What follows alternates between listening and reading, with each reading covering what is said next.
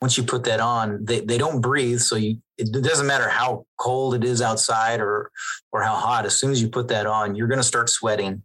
And if you are claustrophobic, we can tell that pretty quickly as soon as we put the suit on someone and put that visor down. If they're going to have a bad reaction or have an issue with tight spaces, then that usually shows itself pretty quickly. That would be me. I'd be like, I'm done. I'm out.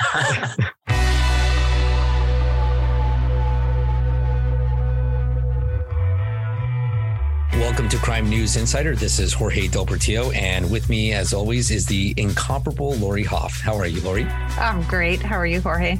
Good. Nice to see you. Nice to see you. So in this episode, we're going to be talking about the bomb arson team with the San Diego Sheriff's Department. And, arson has been in the news lately, from wildfires to buildings being set on fire during the protests and attempted arsons at the home of political figures. Earlier this year in San Diego, a suspected arson was started at the home of County Supervisor Nathan Fletcher. And just this week, I saw on Monday, authorities are investigating an arson case at the home of the mayor of Vancouver, Washington. And just in another case in Washington, the bomb squad is looking for a suspect who placed a bomb in a car of a funeral attendee and caused it to explode. There's just been a lot of wildfires started too from arson. So I was thinking, wildfire season is coming up in California here, and a lot of them are started by arsons. Lori, have you ever had an arson case? I've had a few along the way, and, it struck me that it's such a difficult subject for, our police officers and our, first responders who have to put themselves in grave danger to have to either investigate these cases, to see if they need to take care of a bomb or go out there and deal with our wildfires. It's really to their credit, and putting themselves on the line for these types of cases can be really, really dangerous. Yeah, absolutely. And there's no better guest to have than someone from the bomb arson unit of the San Diego County Sheriff's Department. So without further ado, I'm going to bring on Anthony Tripoli.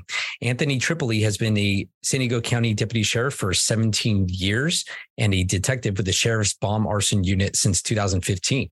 He's a member of the California Conference of Arson Investigators, International Association of Bomb Technicians and Investigators, and the International Association of Arson Investigators. Anthony Tripoli, thank you for coming on the podcast.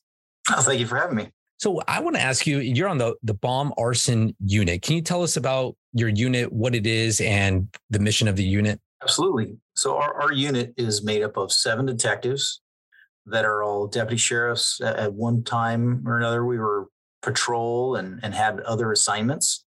And we worked up to a point where when an opening came available, we applied. There is a physical test that we go through with some obstacles and basic evaluation as to how you are able to operate inside of a bomb suit. And there is a typical interview panel, basically make a list off of your performance in those areas. And then if you're selected, you get to fill one of those spots, like I said, when they come available. Currently, there's 7 with 1 sergeant. So a team of total of 8. Okay. What's the type of training that you have to go through to be ready enough to go out and respond to these types of calls? So our unit, Bomb and Arson, we have 2 very detailed and specific portions of our job. We kind of look at it as 2 different sides of a house.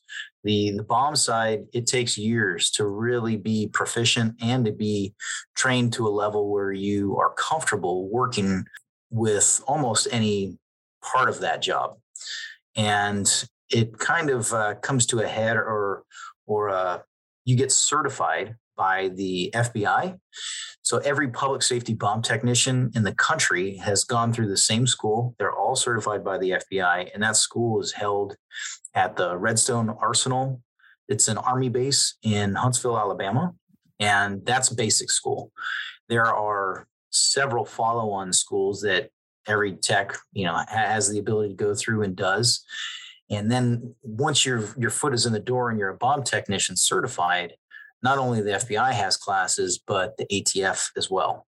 the FBI and what was called NABSCAB, the National Bomb Squad Commanders Advisory Board, which is made up of bomb squad commanders from different squads across the country, kind of set guidelines and offer recommendations for like required training hours or classes. And part of that is it was just been changed from 16 hours a month recommended to 24 hours a month. So here locally, we do a minimum of 24 hours a month of bomb specific training. So that's just on the bomb side.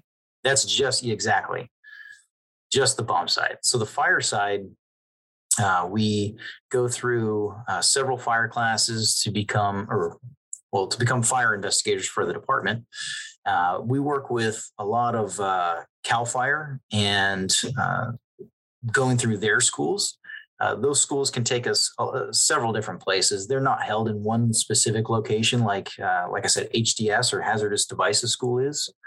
But we do go through that training to understand fire dynamics and fire, looking for fire patterns, and to get proficient with kind of how to handle a fire investigation. So can you quickly tell us about, you respond to a fire, you're investigating it for arson. How do you go about investigating an arson? And can you tell our listeners what is an arson? Arson is the willful or malicious setting of a fire.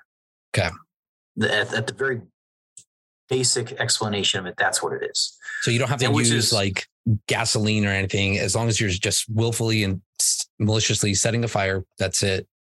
And burning something. Arson.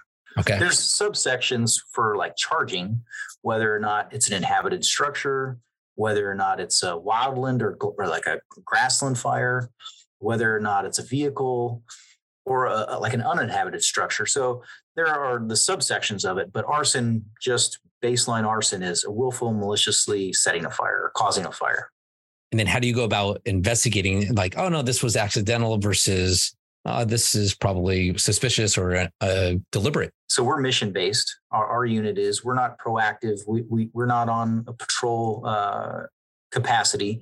So we get our calls when usually a patrol unit or a fire department calls and requests us for assistance in determining how a fire occurred. Whether or not it's suspicious or not, we don't try to have any type of presumption about a fire. So we go there with just, hey, how did this fire occur? And we step into that with what would be the scientific method, 7-part process. We're going to look and determine, okay, recognize the need. So a fire has occurred, and we're going to look for the origin and cause of that fire to ensure that or try to prevent another fire from occurring there, or determine how it happened. The second part would be to define the problem. So we have a fire. Well, what resources are we going to need? What hazards are there? And to determine that origin and cause. Then we move on to collecting the data.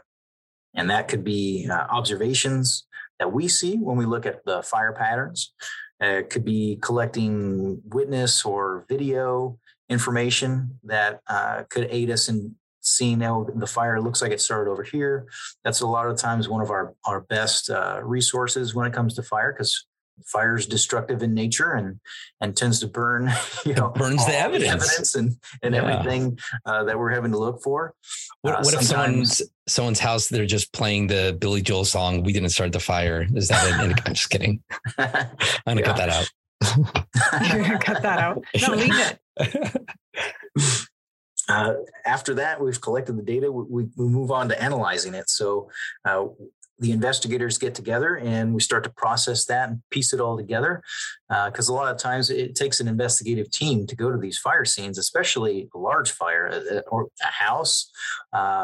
So there's going to be detectives that are going to be interviewing the fire department that first came on scene. They're going to be canvassing the neighborhood, looking for any kind of surveillance video or other witnesses that may or may not have seen something. We're going to have a team of detectives that are going to enter the house, and they're going to delayer and dig out with shovels and picks and whatever tools we need, and look for that origin and cause. So that general area of origin, if we can narrow it down to a specific point of origin. And our goal when we're doing that is to basically look for a competent ignition source. And we're going to look for a fuel that was first ignited, and then try to piece together what event brought those things together. And once we've done that, then we're going to start to develop a hypothesis, and then through inductive reasoning, putting that data together, come up with, okay, well, now we believe that this is how it happened. And then we move on to testing that hypothesis through deductive reasoning, comparing other ideas or things that could have occurred to our believed hypothesis.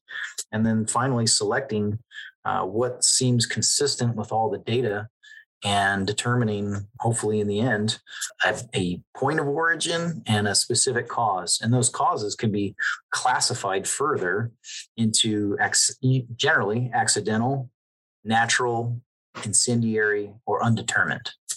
And sometimes you, like you said, it burns evidence, or you can't even determine it. So you would just list it as undetermined. If we cannot determine, like I said, those things, that competent ignition source and a material first ignited and what brought them together, then yes, we will classify it as undetermined.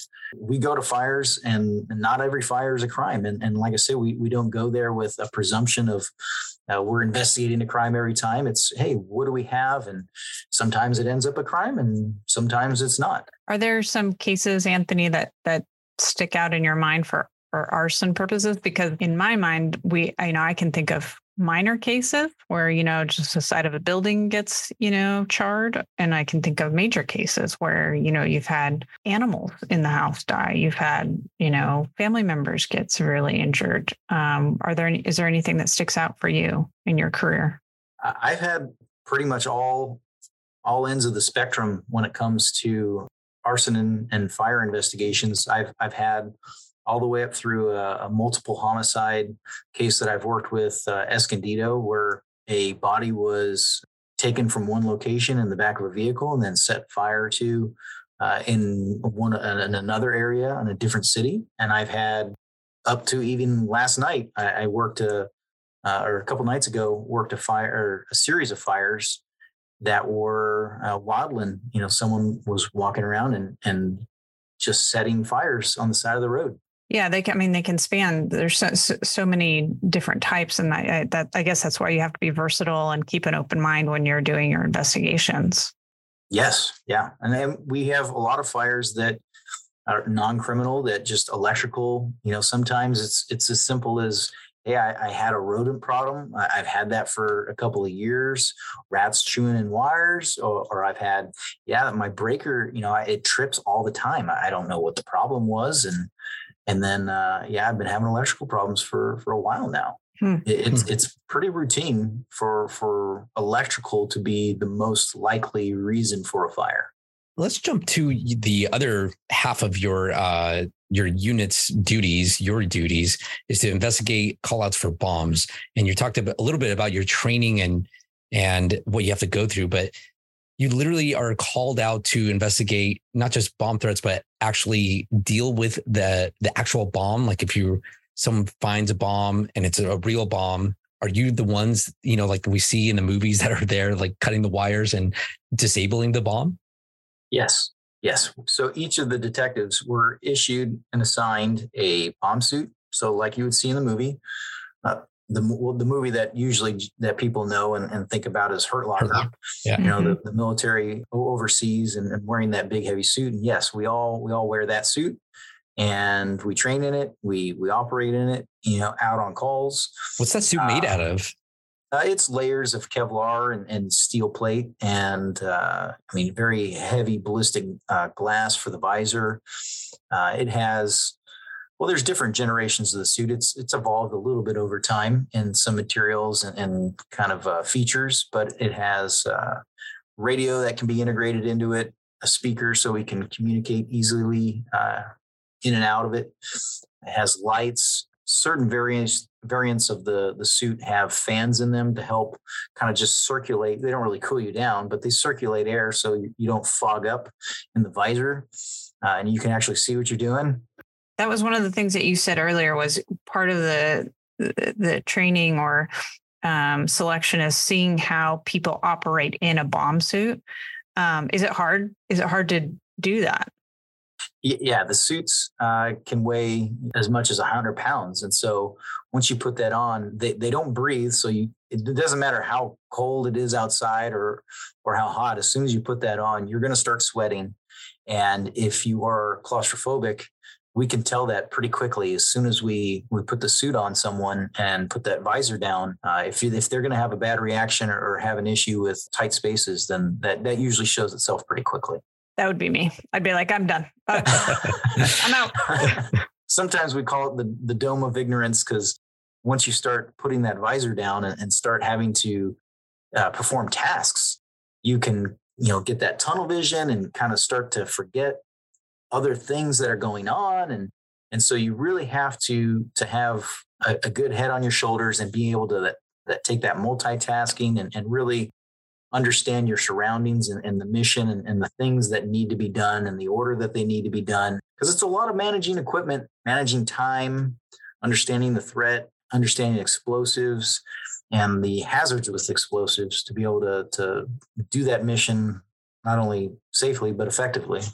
Have you had to respond to a bomb call out and wear that suit and like deal with a real bomb? Yes. Mm-hmm. Wow. Can you tell us about an incident? Yeah, I've worn that a few times. I think most recently with pipe bombs, but all the way down through just containers of unknown powders. And if you just have enough powder, regardless of whether you see it in a confined in a pipe, I mean, that can be dangerous enough, cause for enough concern to go ahead and get that extra protection that big bomb suit provides. So these suits, they could protect you from a blast? Is there, I mean, I'm assuming there's some sort of threshold.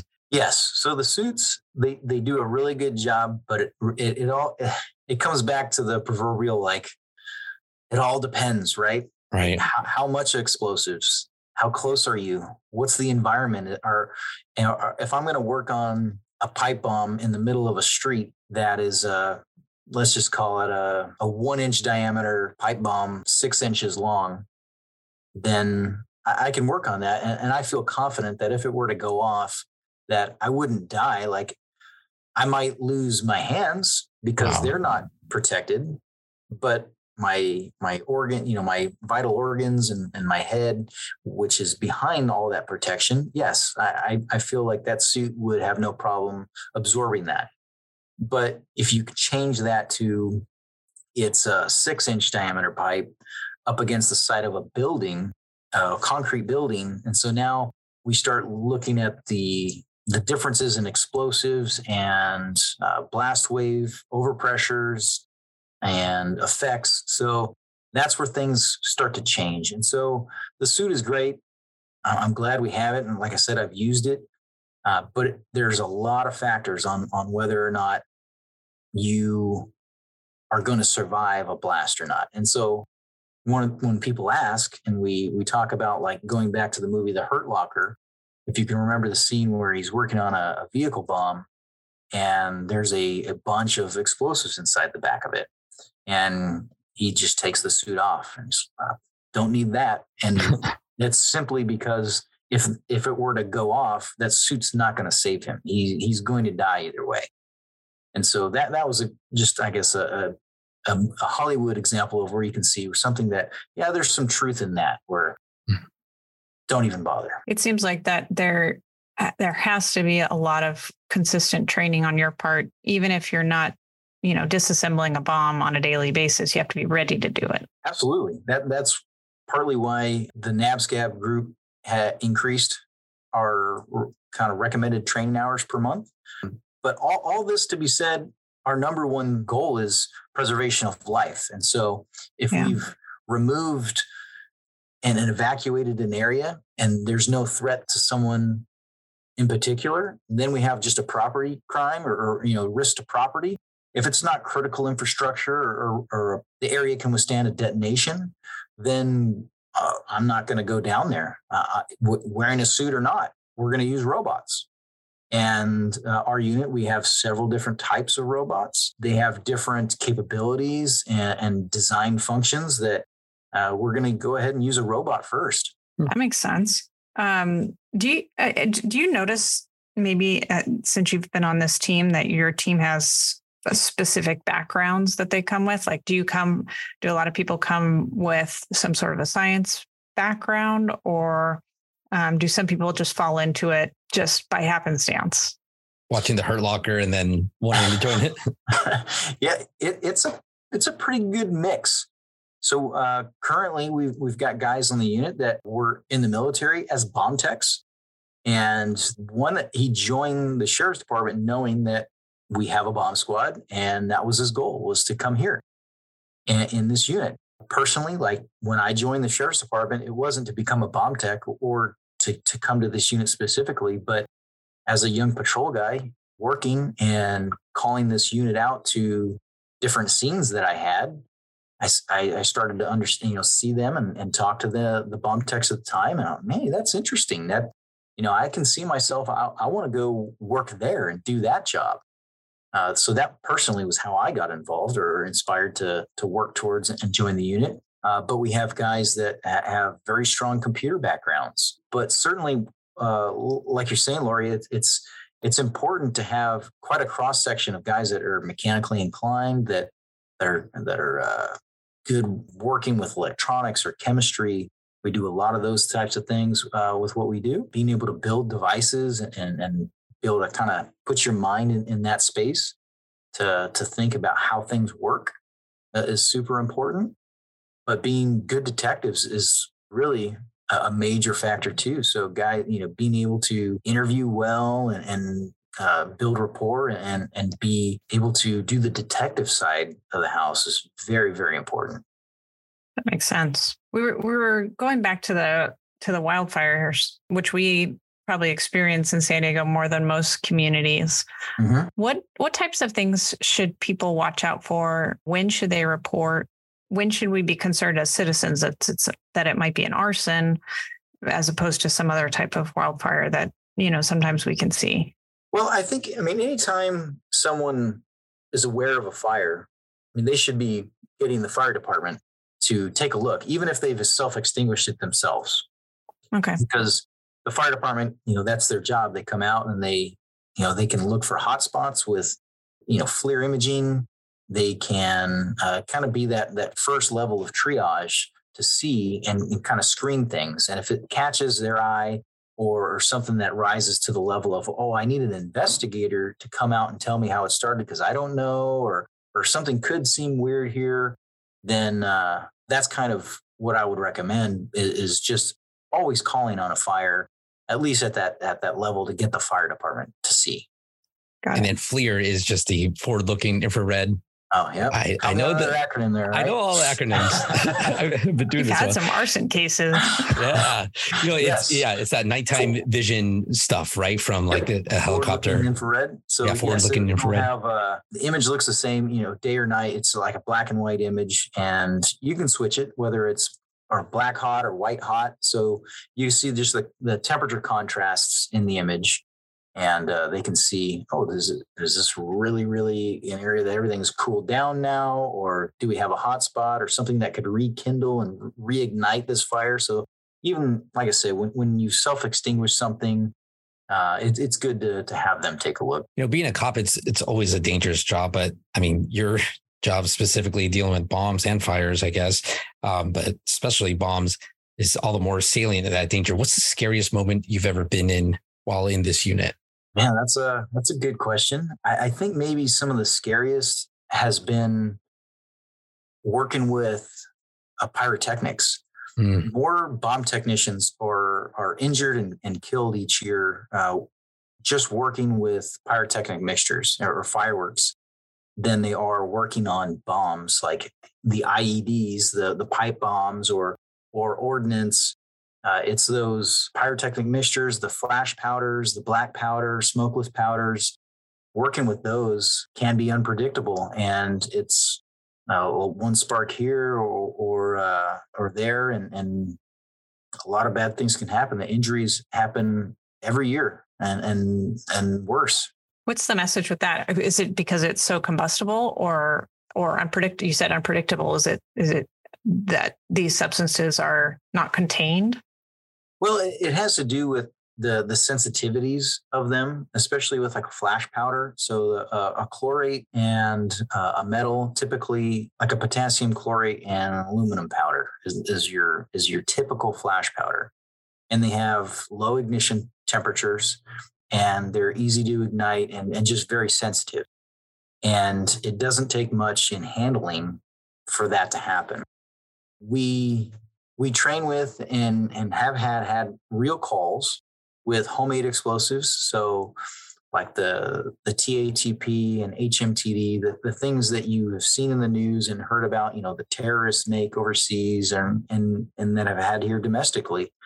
And if listeners can remember here locally, back in 2010, we had the Escondido bomb house. That was a case that our unit handled. It was before I joined the team, but I was on the department, just not on this unit. But at the time, that was the largest domestic cache of homemade explosives ever discovered.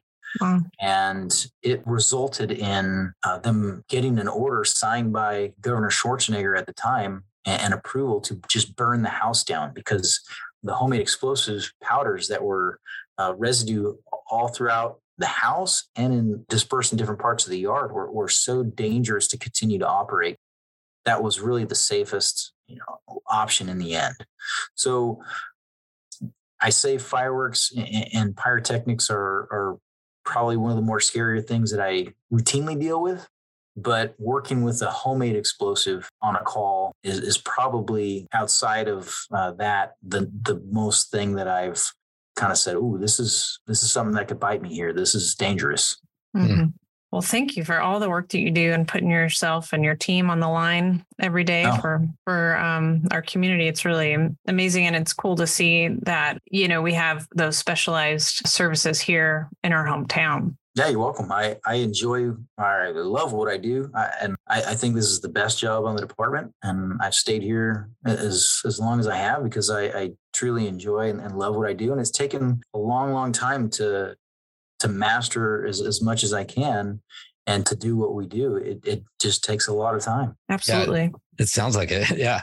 Well, thank you so much again for everything that you do, Anthony Tripoli on the bomb arson unit. But we are not done yet. We're going to play some crime or fiction. Okay. So each episode, we look at the laws on the books, where I come up with 3 crimes. 2 are real, 1 is fake. And I quiz you to see if you could guess which one is the fake. And at home, you can play along, of course. The theme is fire laws throughout the United States. Are you ready? Yes. No. Oh, no. Yes. Here we go. A, in Florida, it's illegal to fail to notify your neighbor of a dangerous fire that you started on your property. B, in Illinois, it's illegal to eat in a restaurant that is on fire. And C, in Racine, Wisconsin, it's illegal to refuse to aid a firefighter. Lori, I usually have our guests go first, but Lori, I'm going to have you go first this time. Yes. Switch it up. You're going to make me pay. What have I done to you, Jorge, lately? Honestly, you've gotten a lot of them right, so I'm trying to throw you off. B seems crazy. Why would you want to eat in a restaurant that's on fire? I don't know. So I'm just going to have to go with B, that it seems like a crazy law that would be illegal because it's so obvious. So I'm just going to go B. Okay. B. That's the fake. B is the fake, the Illinois one, eating in a restaurant. I don't know why that would be legal, but okay. So Anthony, up to you. See, I was thinking that one seems so obscure that it's gotta be real. Like in Illinois, they have a lot of people that are willing to take some risks for food. Yeah, that one seems like it's one of those. It would be easier to establish that's been met. So I was going to say that one was real. I think that the Florida one, having to tell your neighbor anything, is probably fake. Why would they have that law in Florida, honestly? Okay, so Florida, it's illegal to fail to notify your neighbor of a dangerous fire you started on your property. You think that's the fake? I think that's a fake. Okay, so let's go to C, since you both agree. In Racine, Wisconsin, it's illegal to refuse to aid a firefighter. You both think this is a law, this is a crime, and this is a crime. It's section 66-163. It's called failure to aid firefighting officer. No person shall, without reasonable excuse, refuse or fail upon command to aid any person known to him to be a firefighting officer. Makes sense. Yeah. So they can recruit people to fire fire. Yeah. Here. Like I've been training comitatus there, huh? Yeah, it's like a posse comitatus. A lot of people don't know that. Yeah. So that is a law on the books. Let's go to A in Florida. It's illegal to fail to notify your neighbor of a dangerous fire you started on your property. Lori thinks this is real and Anthony thinks this is fake. And this one is real. It's actually 877.15. It's called failure to control or report a dangerous fire. And so I kind of phrased it differently, but it basically says any person who knows that a fire is endangering life or property of another and fails to take reasonable measures or notify the person is guilty of a misdemeanor or who fails to give prompt fire alarm. And it says you only have that duty when you start the fire on your property. Okay. Someone in Florida, this is really targeting that person. Yeah. Something specific happened there. Yeah. They're like, we need to put a law on the books for this. Right. That all means B, in Illinois, it's illegal to eat in a restaurant that is on fire. That is not a law on the books. But, I was Googling for weird fire laws and this one kept coming up. It's like, did you know it's illegal to eat in a restaurant that's on fire or that's burning in Illinois? And I'm searching Illinois law. No, it's not all the law in the books. So don't believe the internet is what Abraham Lincoln once said. Believe Jorge Del Portillo. Yes. Lori, you won. Congratulations. It was just a lucky day. That's all I can say. Good job. Thank you. Well, Anthony Tripoli, thank you so much for joining the podcast. Thank you for your service to the community. Really appreciate it. You're welcome. Thanks for having me on. All right. And Lori, thank you as always. Thank you. And thank you to everyone out there that's listening. Remember, you can follow us on Facebook and Twitter. Our Twitter handle is Crime News Insider, and our Gmail is crimenewsinsider@gmail.com. And until next time, this is a Crime News Insider podcast.